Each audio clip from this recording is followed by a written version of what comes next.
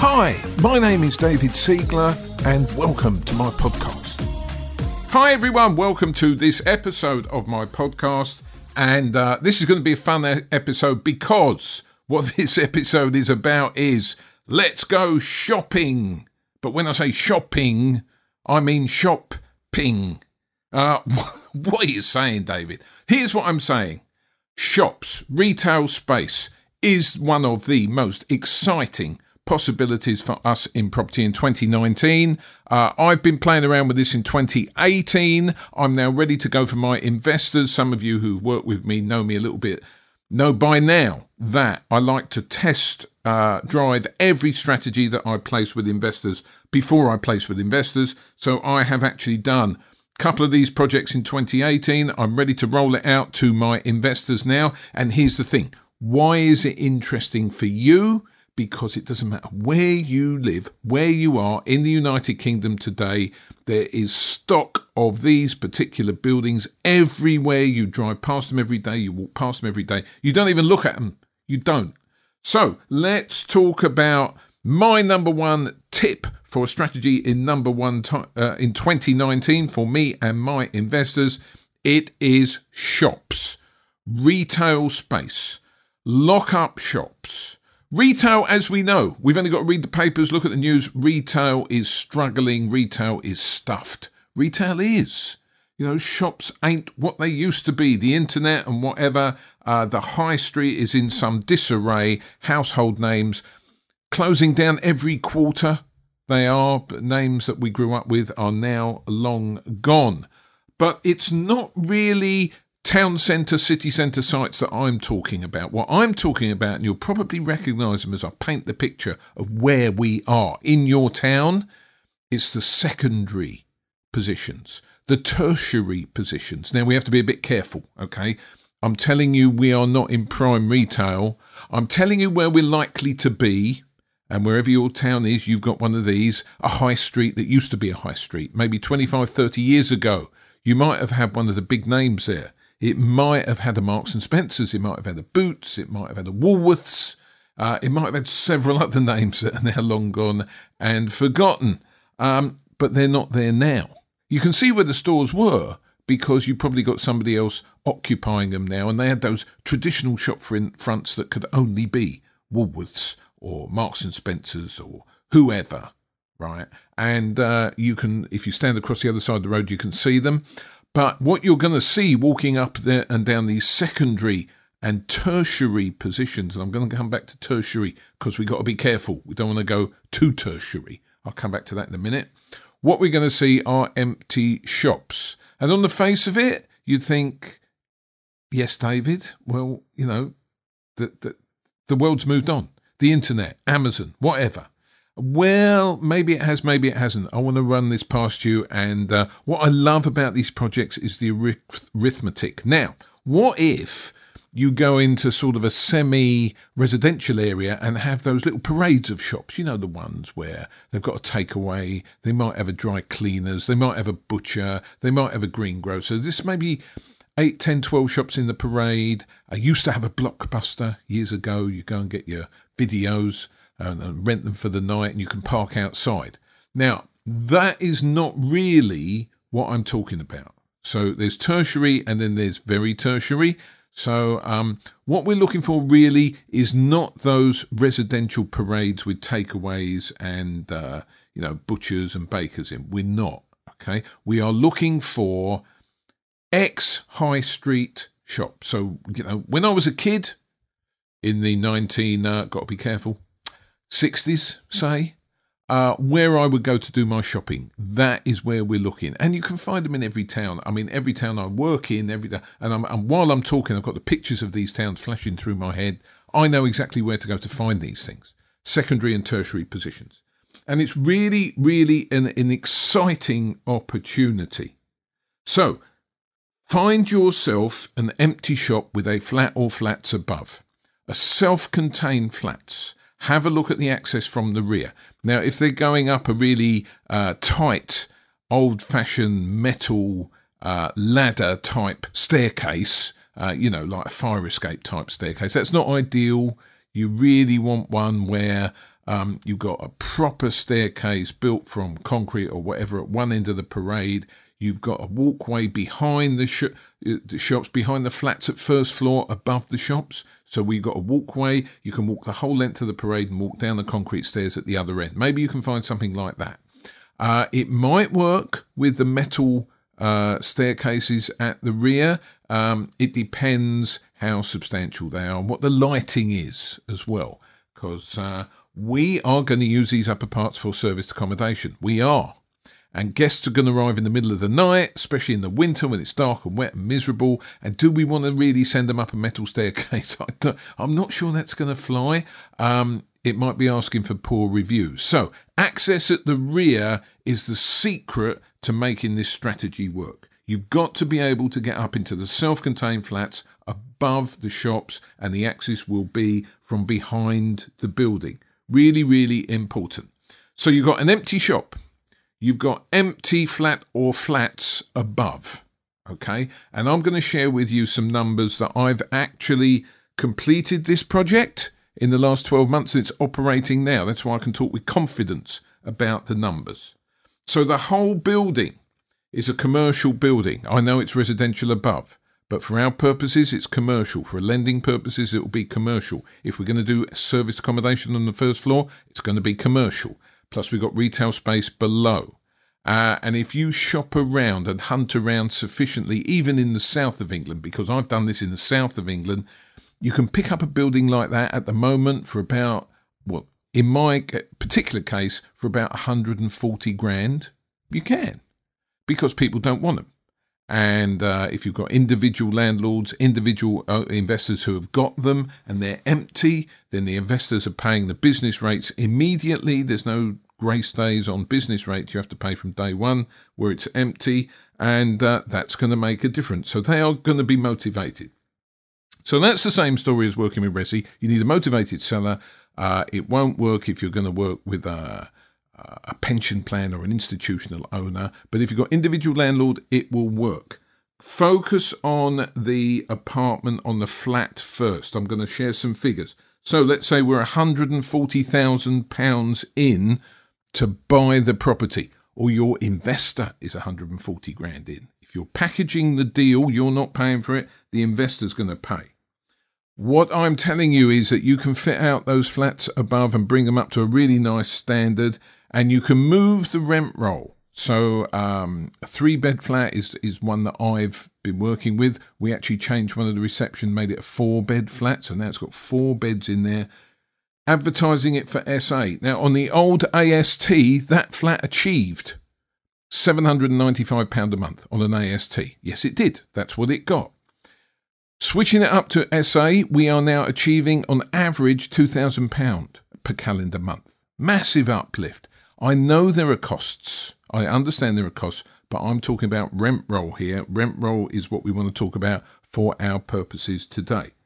So we've taken the flats and we've moved them up to an income approaching £24,000 a year. That's £2,000 a calendar month. So already, you know, we're building something here which is turning the numbers on their head. But hang with me, team.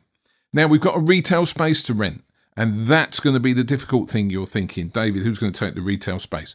Well, what appears to be going on in the market is there are people who will take the retail space, but they are not retailers. They're not. So maybe they've come out of another job. Maybe they've been made redundant. Maybe they just want to change. Maybe they want to take a shop on the basis that they can be their own boss and do their own thing. And what I'm finding is that these people will take premises on a 5-year lease, say. They may even ask you for a break clause 2 years in. That I would absolutely be prepared to grant that. I would. I'll come back to why in a minute. And they are prepared to pay, wherever you are in the country, £100 a week for that shop. So the focus financially is not on the shop. It's £5,000 a year of income for the shop, right? But we need the shop occupied. And I'm telling you, wherever you are, someone will occupy that shop for £100 a week, £5 grand a year. What sort of thing will they sell in the shop? Well, maybe they'll try and turn it into a little office, try and apply for A2 planning to the council. Who knows whether that'll work? The sort of people I've seen and have worked with are someone who's got a laptop repair business. Do people really repair laptops anymore? Apparently they do. So laptop repair business, a kitchen door specialist. Someone who comes in, if you don't want to rip the carcasses out in your kitchen at home, they'll come and fit new doors, new worktops, just bring it all up to scratch.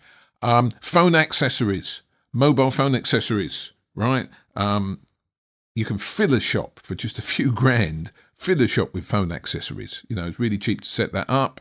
Hydroponics. Now, I've not worked with hydroponic tenants myself, but I know they're out there, and I know they are quite popular in certain social circles. So I get that. So that's the caliber of tenant we're talking about. These are not grade A high street tenants. And here's my take on this. Okay, they are going to sign a lease. They're going to sign obligations under the lease, right? I think they're probably going to fail. So they come in all bright-eyed, bushy-tailed. They think they're going to have a successful retail business. I'm a bit longer in the tooth, and I'm going to guide my investor who's buying the building. I'm not buying the building. That we should take a slightly more experienced view of this. So here's the thing. If a trader signs a lease, they are personally responsible. Usually, unless they do it in the company. But even then, they'd have to give directors guarantees. That's usually what happens with the lease. So they're going to finish up personally responsible for fulfilling all the terms of the lease, including paying the rent. Here's my take on it, team, right? I don't want to ruin anyone because they start telephone accessory business and it fails, or a laptop repair business and it fails. I don't want to pursue them. I actually don't want to pursue them myself. I don't want to go through that process. So here is what I would advise investors to do, and this is what you should advise your investors to do. What we are looking to do is secure a tenant that's going to pay £500 a week. Don't worry about directors' guarantees or whatever. Just take a 6 months rent deposit. Take a 6 months rent deposit up front. Don't forget, on a commercial property, the tenant has to pay the rent in advance. So you know immediately if there's going to be a problem. You can respond immediately. You don't have to go to court. If a commercial tenant doesn't pay the rent, you just instruct your friendly bailiff to go and visit them. Okay? There's no Section 8s for commercial. There's no Section 21s. If they're 14, usually, depending on the terms of the lease, but usually if they're 14 days overdue with the rent, you can send a bailiff in. Bang! Right? So you are holding 6 months rent. In my experience, team, and I'll share that with my investor, if you've got 6 months rent, it will take you, within 6 months, you can find someone else, another hydroponic expert, to go into the shop. Right? So we're not going to chase people and ruin their lives and take time out of our lives over the lease of this shop, right? So long as they can give 6 months rent deposit up front, we're talking about £2,500, team, right? If they can't find £2,500, they shouldn't be opening the shop. That's my take. That's a red flag for me immediately if they say, oh, we can't afford to pay the rent for the first quarter and £2,500. Well, then you can't have the shop. End of. Simple as. So where are we heading with this? Don't forget, we've got a service accommodation unit above, which is producing £24,000 a year. And then we've got a shop, which is £5,000 a year. So we've now got an income through this commercial building of £29,000 a year. Okay, I'm going to pause there. What are the costs on the other side? We bought the building for £140. Of course, we're going to have to do a little bit of upgrading to get the flats away. We are. I'll leave that hanging in the air. But the other thing we're going to be able to do, because this is a commercial building, we're going to be able to explore the possibilities of pulling capital allowances out for your investor. So this is a real life case study, £140,000 purchased, nearly £40,000 in capital allowances liberated by the capital allowance specialist. Now, you don't get the cash. Those of you that have not come across this before, you don't get the cash. What capital allowances are allowances for you to use going forward against your personal tax position. Never mind if it comes out of company. It's for you can use it against your personal tax. Fantastic, isn't it? So, in effect, the investors bought £140,000 building and they paid £100,000 for it. So I know they've had to lay the extra £40,000 out. I get that, team. I get it. But in effect, the net cost was £100,000. Meanwhile, let's suppose that we can put 2 years down the road, a couple of years' accounts together that prove £29,000 a year gross income coming into that building. We can go to a commercial lender and downhill on a sunny day with the wind behind, we might get a commercial valuation on that building somewhere towards 290 grand, 10 times the rent, okay? Maybe you'll get a 12% yield, be 8 times the rent, but still significant uplift, it's approaching £250,000. For a building, don't forget, that was unloved, that was empty, that you looked at it twice and you thought, wow, no one's ever going to take that shop, and look at the state of those flats above. And suddenly we've turned it into the jewel in the crown, producing 29 grand a year. We're going to get a £290,000 commercial loan on it. But the true cost, the net cost over a period of time, has only been £100,000. So here's the deal for your investor. You're tripling the value of their investment in terms of capital, plus you're generating a rent roll of 29 grand a year. Probably that will net down to about 15, 16 grand a year, 50% of costs for your SA or whatever, right? You've got to insure the building, various other costs. So what you're producing for 100 grand is 16 grand a year net income, plus you're tripling the value of the capital asset. As a deal packager, that is not a difficult sale for me, and it shouldn't be a difficult sale for you. And what I'm saying to you, if you've never thought about it, wherever you are, the numbers will be slightly different, but not too different, whether you're in the south or in the north. This works, okay? Go and have a look. Go and find a shop. Go and find a shop in a secondary position that's getting a bit tired. Maybe the footfall in the street isn't what it used to be. And, you're going to get a huge uplift either for yourself or for your investor client. These properties are everywhere. Nobody wants them. The key to it is to know what the strategy is. And if you want more detail, because I understand in 20, 25 minutes, you can only get so much information off of the podcast. If you want to know more, message me. I will try to help you. The key people you need are a decent property solicitor and a great commercial mortgage broker. Also, access to a capital allowances specialist, right? So it's all about the network here, team. It's all about the people who you know. I have test-driven this last 12 months. I know this works. I'm going to be introducing the possibility to my investor clients in 2019 because they don't even know the possibility exists. Maybe you didn't know the possibility existed until you heard this podcast. So I'm going to leave it with you there. I want you to chew it over. Send me a message. Go and ask your friends. Talk about it. This is a quick way, one, to source property, to really blow away your investors because they get fantastic returns, and then you can earn yourself a big fat fee. How much would you earn on something like this? I wouldn't take less than 10 to 15 grand, team. I would not, because we only get paid once, and the investor has got that asset forever with that sort of rent roll. And if they want further advice as they move down the line, a difficult tenant, problem with SA above, all of that sort of thing, they're going to come back to you. So make sure you get well paid for this, and then you won't begrudge the time you spend with them going forward. In fact, you will build a relationship with the investor, and then you'll sell them more stuff and you'll earn more fees because you're really credible and you know your stuff. I hope this has helped. I hope you have a huge 2019. I'm going to be back and talking to you in January. It's going to be great. Thank you for listening. I am David Siegler. See you on the next episode.